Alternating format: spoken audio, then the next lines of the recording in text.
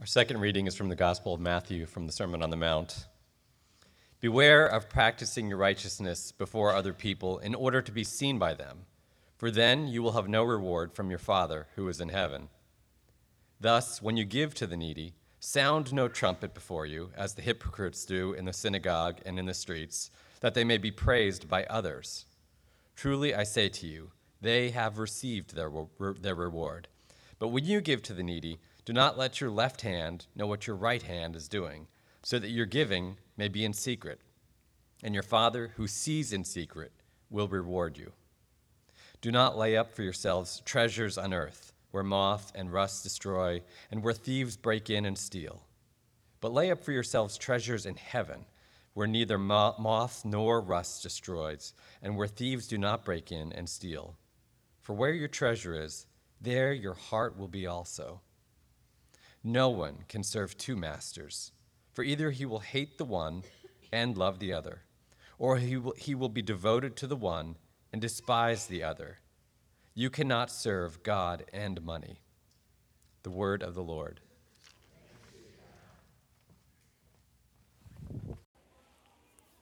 So today we are on the 8th commandment in our summer series on the Big Ten.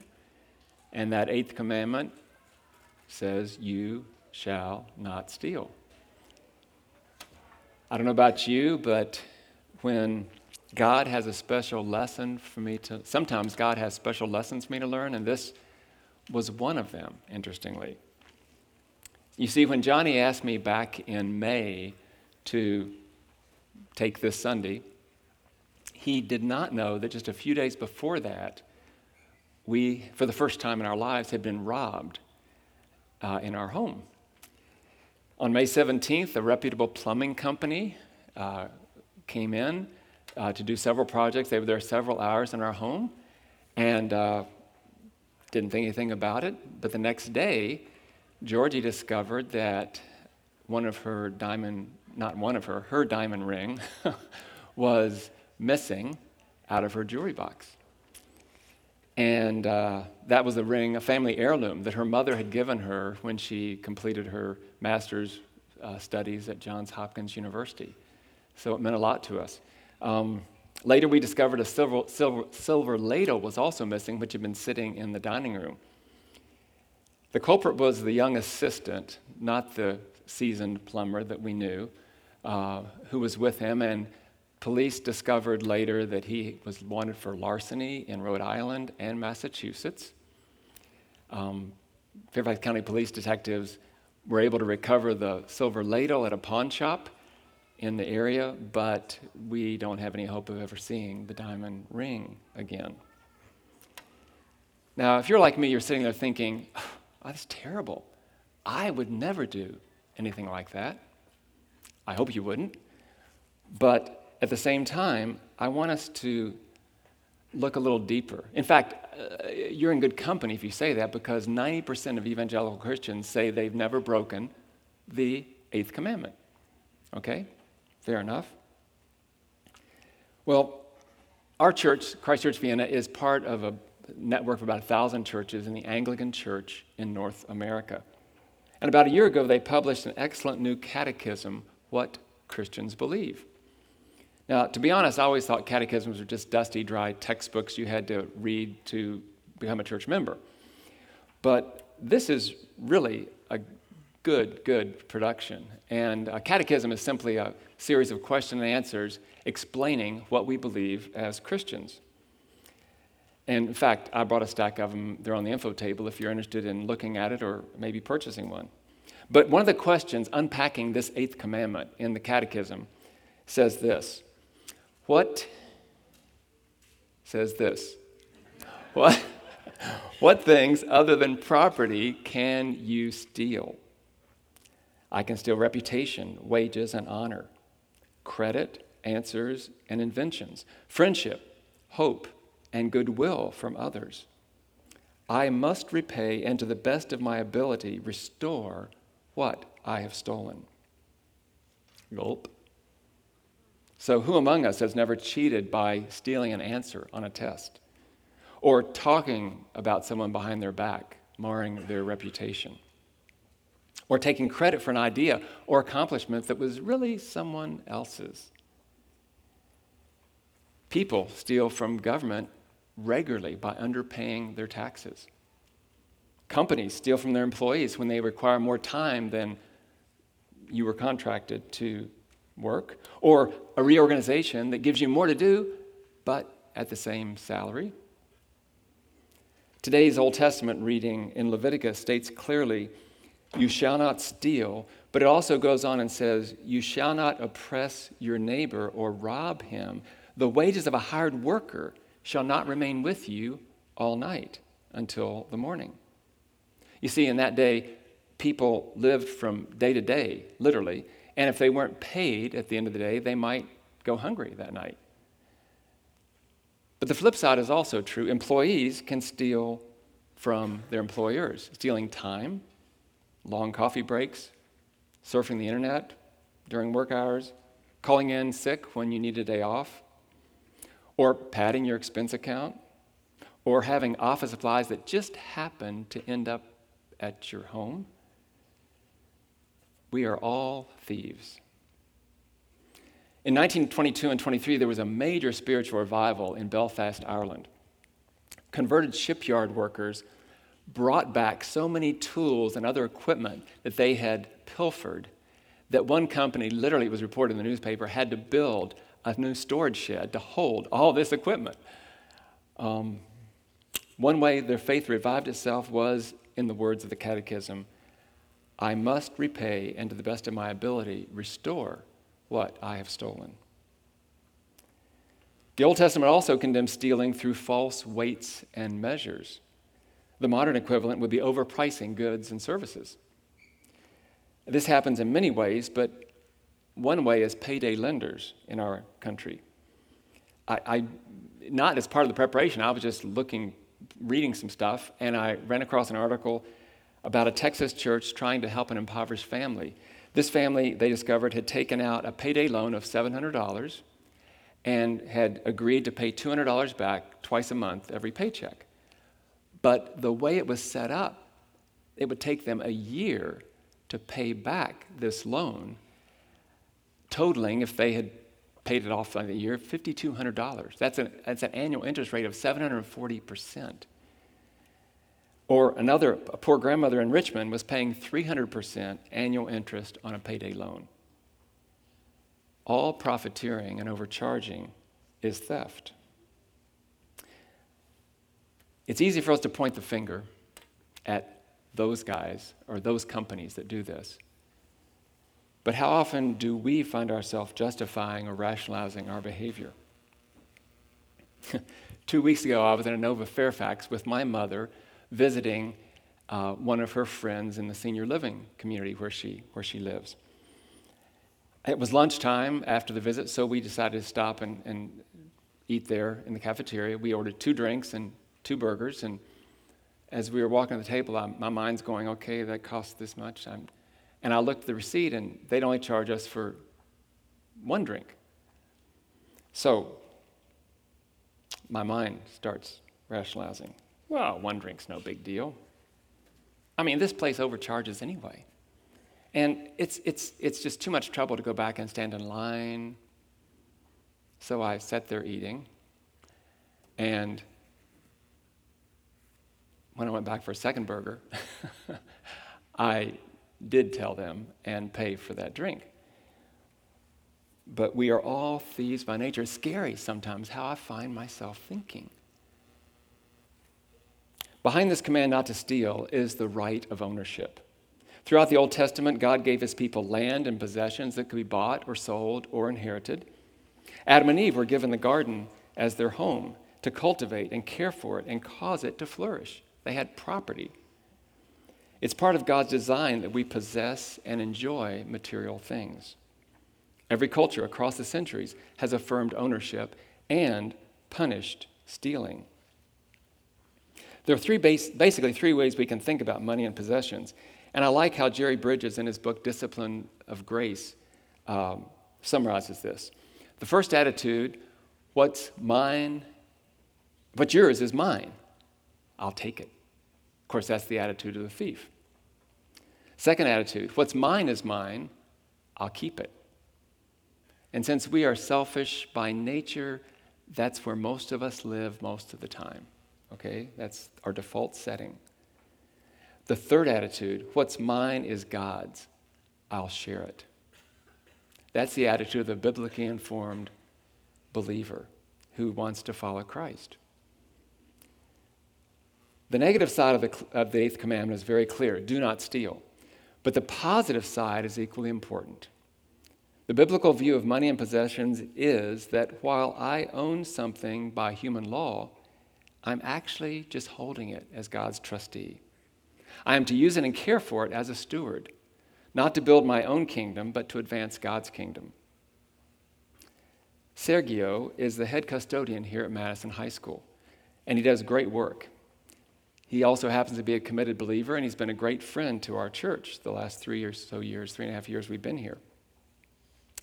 He has a huge responsibility for a large facility. He controls the heating and air conditioning and lighting. He mows the athletic fields. He has keys to all the doors. He sets up for special events like our church. But what if this important job went to his head and Sergio began to act like he owned all this? He started taking equipment home or selling it on the internet or treating other custodians fairly or telling teachers, started bossing teachers around. I would bet you he wouldn't be here very long.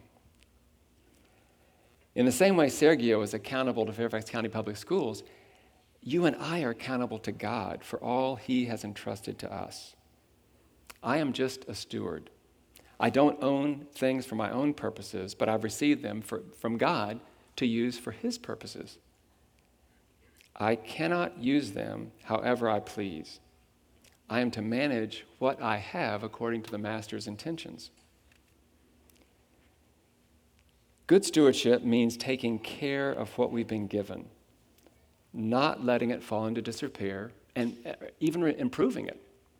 Okay, that may mean investing money to earn more, as in the parable of the talents that Jesus told in the New Testament.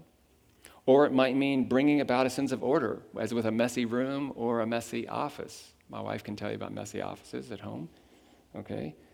Or it may be creating beauty, as in a garden. And many of you know I like to garden. Stewardship means not being wasteful also. We need to take care of things. We also need not to waste things. Philip Ryken's book, Written in Stone, has helped shape some of my thoughts in this sermon about you shall not steal. And about not being wasteful, he says, whenever we squander money that could better be spent on something else, we are guilty of a kind of theft. This is one of the problems with gambling, which has become one of the most common ways of breaking the eighth commandment. I did a quick Google search just on this topic, and in 2013, which is the latest year that stats are available, we Americans lost $119 billion, that's B, $billion in gambling, and spent $66 billion on lottery tickets. More than was spent on food and clothing combined. It's amazing to me, and not what I would call wise stewardship. So good stewardship means taking care of what we've been entrusted. It also means working hard. The book of Proverbs has many verses warning us against laziness and also extolling diligence. In his letter to the Ephesian church, Paul instructs believers this way. He says, "Let the thief no longer steal, but rather let him labor, doing honest work with his own hands, so that he may have something to share with anyone in need." Evidently, there were thieves in that early church in Ephesus. And he says, work not just to meet your own needs, but to be able to share with those in need as well. And so this other aspect of good stewardship is sharing what God has given us so others will have what they need. This begins with our own families, of course. And we all, to be honest, wrestle with what do they need and what do they want? What do I need? What do I want? I'm not going to go there this morning. But we see over and over in Scripture also that God has a heart for those in need. He has a heart for the poor. This is reflected in Leviticus 19, which we read today, where we see a form of welfare. You may recall, he said, when you reap your land, don't reap right up to the edges. When you gather grapes, don't take them all. You shall leave them for the poor and the sojourner. I am the Lord your God. So he's telling farmers at harvest time to leave some grain in the field and leave grapes in the vineyard so that the poor and those who might be just passing by, strangers, would have some sustenance. As a church, we care about the poor, and I was amazed when I sat back and thought about it that we support the poor in many ways. Through our giving here on Sunday morning, we're able to help people around locally and around the world. For example, we give food and money and time. Some of you are very involved with the Lamb Center and the Committee for Helping Others, which serve the poor in the Vienna and Fairfax areas here. Just FYI, CHO will also pick up furniture that you might want to donate, and they then will give it to needy families. A lot of people don't know that part. They do food and clothing, but also furniture. Internationally, we contribute significantly to International Justice Mission. That was started 20 years ago by a Department of Justice human rights lawyer who was a member of the Falls Church where I was attending. I knew Gary. IJM helps rescue people from slavery and sex trafficking in Asia, Africa, and Latin America. CCV also generously supports Five Talents, an Anglican mission, which is currently helping over 80,000 poorest of the poor, mostly women, as it turns out, to start their own businesses to meet their families' needs. And then every week, all the cash offerings in our collection plates go to Anglican Relief and Development Fund for emergency relief and food and clean water and education projects that they're involved in. We who follow Christ are called to generously give to the poor, but also to the church and to other gospel outreaches. When we talk about giving, the heart of the issue is our motivation and our attitude. Too often people give because of pressure.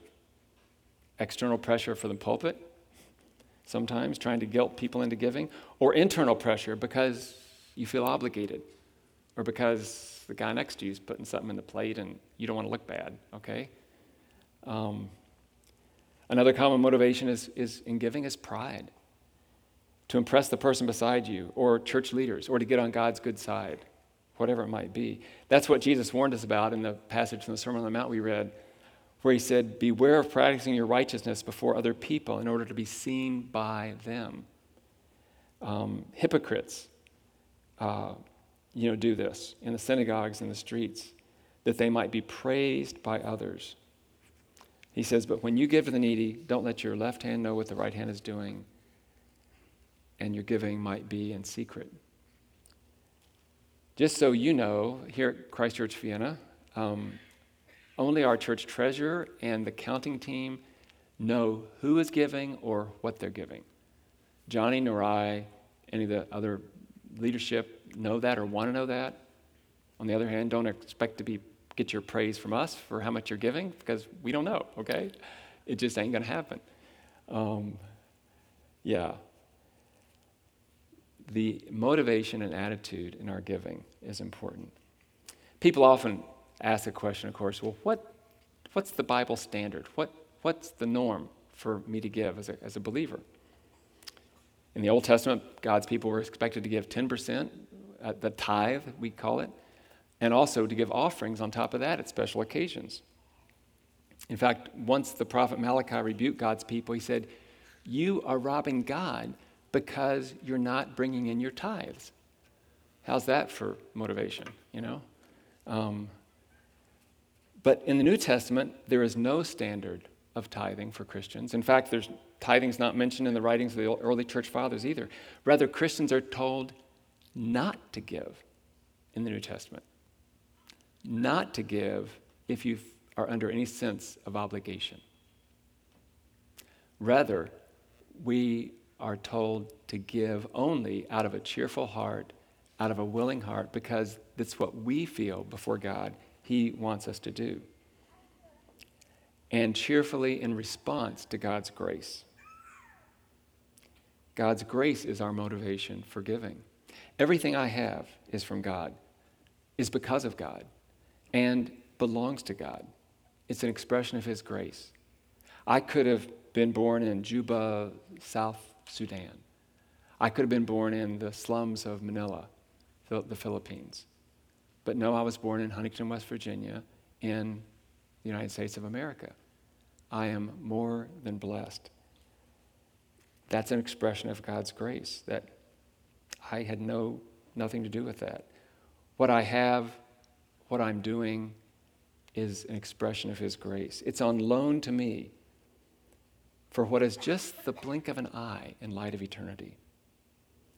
And that's why Jesus warned His followers in the Sermon on the Mount again, as we read a little further on in Matthew 6, verse 20. He says, "Do not lay up for yourselves treasures.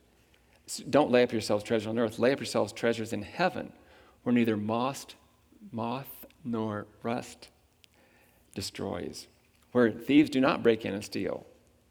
For where your treasure is, there your heart will be also."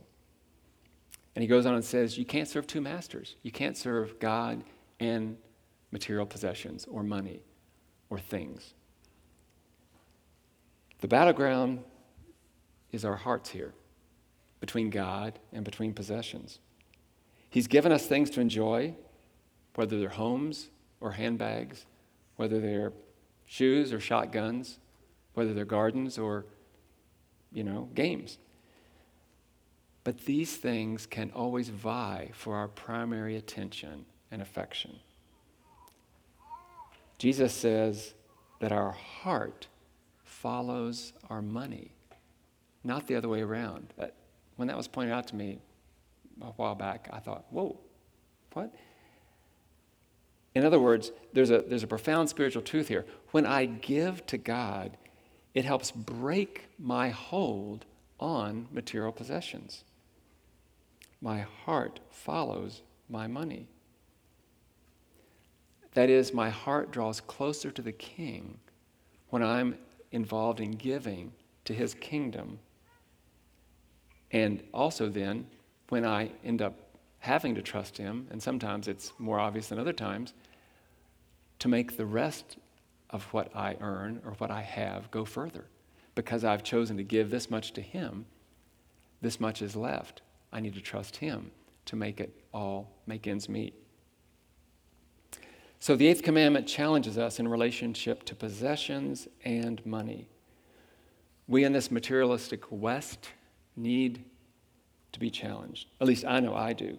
I think too often about how much something costs, or how much is being saved, or how much is being wasted. Georgie can testify to that.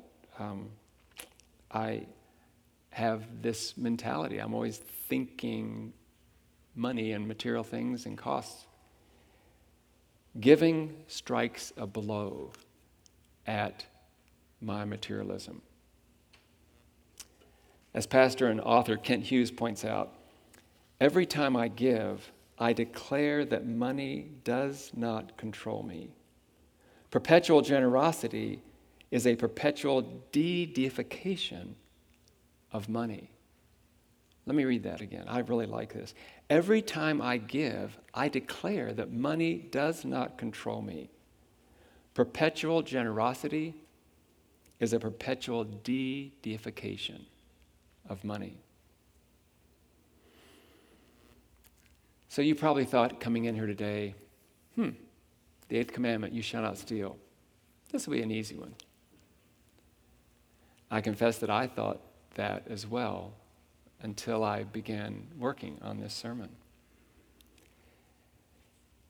Well, you may be sitting there thinking, I need to make restitution. Perhaps something's come to mind, a person, a situation, and I encourage you to do it. Don't put it off.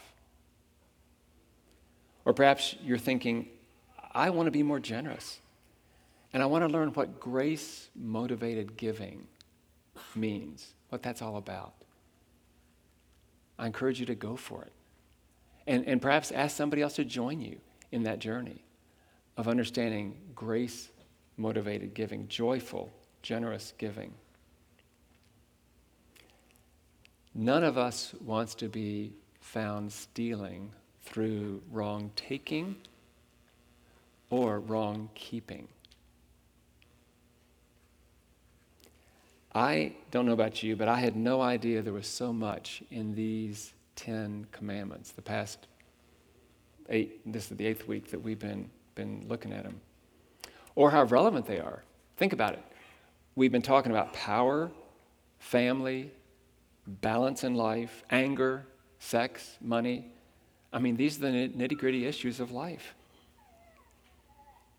And if I'm honest, I cannot keep even one commandment in all its integrity. And I wager you might feel the same way. These commandments confront me with my sin. I'm guilty. I need the gospel. And that gospel of grace tells me Jesus took my guilt on the cross. He became sin for me. He effectively became a thief.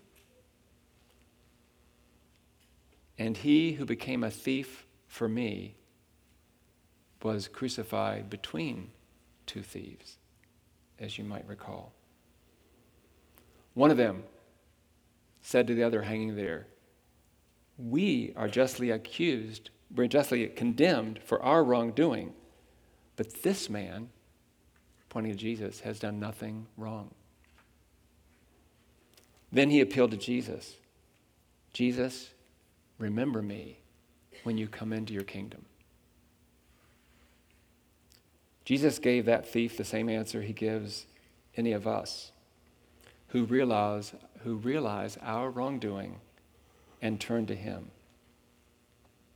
He said, "You will be with me in paradise." You will be with me in paradise. He forgave that thief and assured him of eternal life. And Jesus extends that same offer to us thieves today. Please pray with me.